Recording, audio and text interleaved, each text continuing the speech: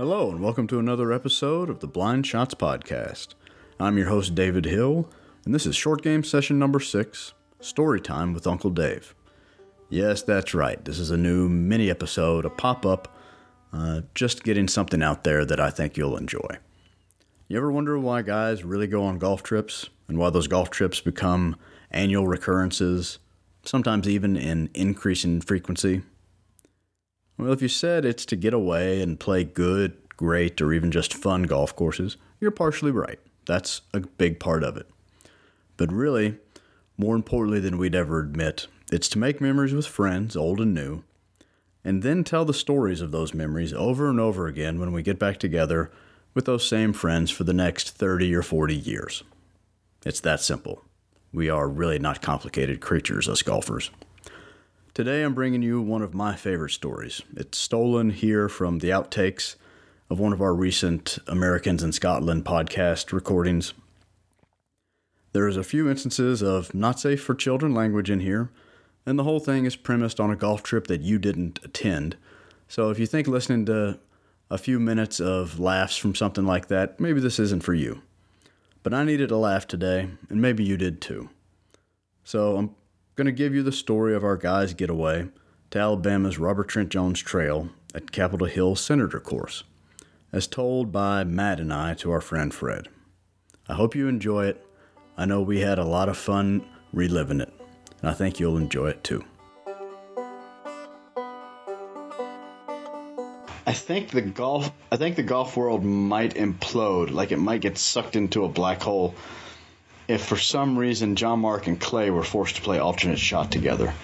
That would, oh my lord! I would pop popcorn and just walk around following, heckling them because that. You know what, Dave? If that were ever to happen on one of our golf trips, I was playing you, I would offer you a draw. I would offer you a draw right on the tee. I wouldn't even let you put the tee in the ground. I say I am offering you a split. I will sit in that car with you, and we will follow those two the rest of the day. And I would be completely fine with that. Well, boys, you realize you're only going to get to follow him for about a hole and a half until John Mark murders it. You're only going to not get that much time out of it. I mean, alternate shot is such a stressful format. That's why I don't do it. Like, we tried it that one time in Michigan, and that was I had Clay for part of that, and it was just a disaster. Oh, sweet Jesus!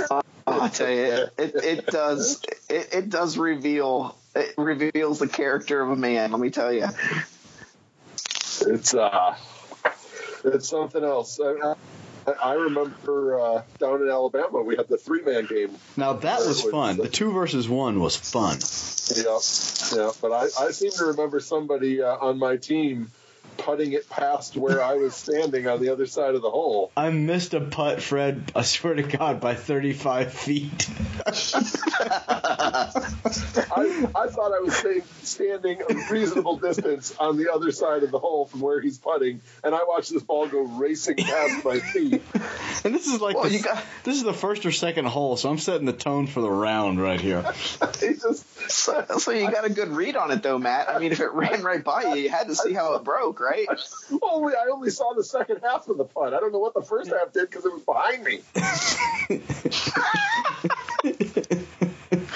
Yes. Oh, shoot. Yeah, we played that. That was one of my favorite made-up games. We played because when you played a hole by yourself, you kind of got to catch your breath. It was like, I don't have to drag this asshole along with me. That's right. That was so much easier. And I stole some man's golf cart. I didn't even mean to. I forgot about that. Fred, we're playing in Alabama the same weekend we make all these trips, so it is just so hot. I mean, the grits, you just set stuff out and it's cooked.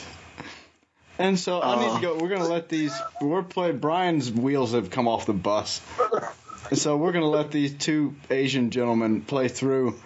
It's like, yeah, and then they don't speak any English, or at least they feign not speaking any English. Like, yeah, don't pick up the ball in the rough. You know, I just topped one. I'm completely ludicrous because I've just topped the ball into the rough. Like, yeah, you fellas go ahead. Just don't bother our ball. I'm going to go sit down. Well, I go and sit down in their cart, and I think I took a drink of something. But I'm in their cart, and I'm not being proper. I'm making myself comfortable. I start walking back, kind of looking like, I'm not just casually like, I see Matt's not sitting in this cart with me. It's like, I don't think we should have looked at him and say, he should have looked at the guy and said, I don't know what's in that cup, but it's really good. Thanks for letting me sit down, fellas. I appreciate it. Oh, shit. Oh, shit. Well, then we ran into him later. Was it the next day? Yeah. The next day, right? Yeah. They walked up and went, oh, you got to be Yeah, that's right. You got to be shitting me. It's so bad.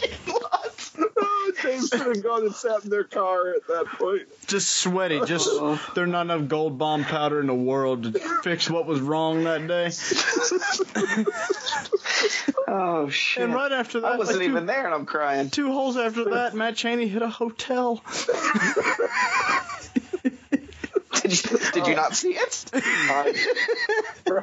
All right, Fred. It's the 17th hole of the second round of a day in Alabama in August. There's nobody on a patio because nobody wants to melt and die.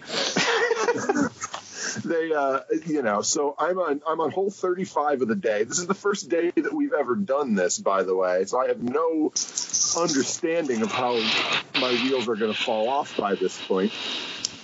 And I decide it's a par 5. And the smart play would be to hit it over into the fairway again with an iron, but I'm going to go 3-wood and try to get there in 2. Well, I'm going to tell you, I hit all of that 3-wood. I got all of it. As evidenced by the clanging around. It wasn't a soft land. There was metal involved more than once. It rattled around a hotel balcony. I mean, not a soul out there. And, that's the course that the LPGA played a tournament at for several years. And I would watch it every year, reliving that course. And not a one of those girls ever hit that hotel. They weren't anywhere close to it. Like he said, Fred, I must hit it 280, dude. I mean, I got just all crushed. Of it. Block, big block, just power block. Power block. You don't hear those adjectives for a golf shot very often. Yeah, they probably thought that hotel wasn't in play. They would be wrong. They were mistaken. All right, well, that was a good laugh. That's it.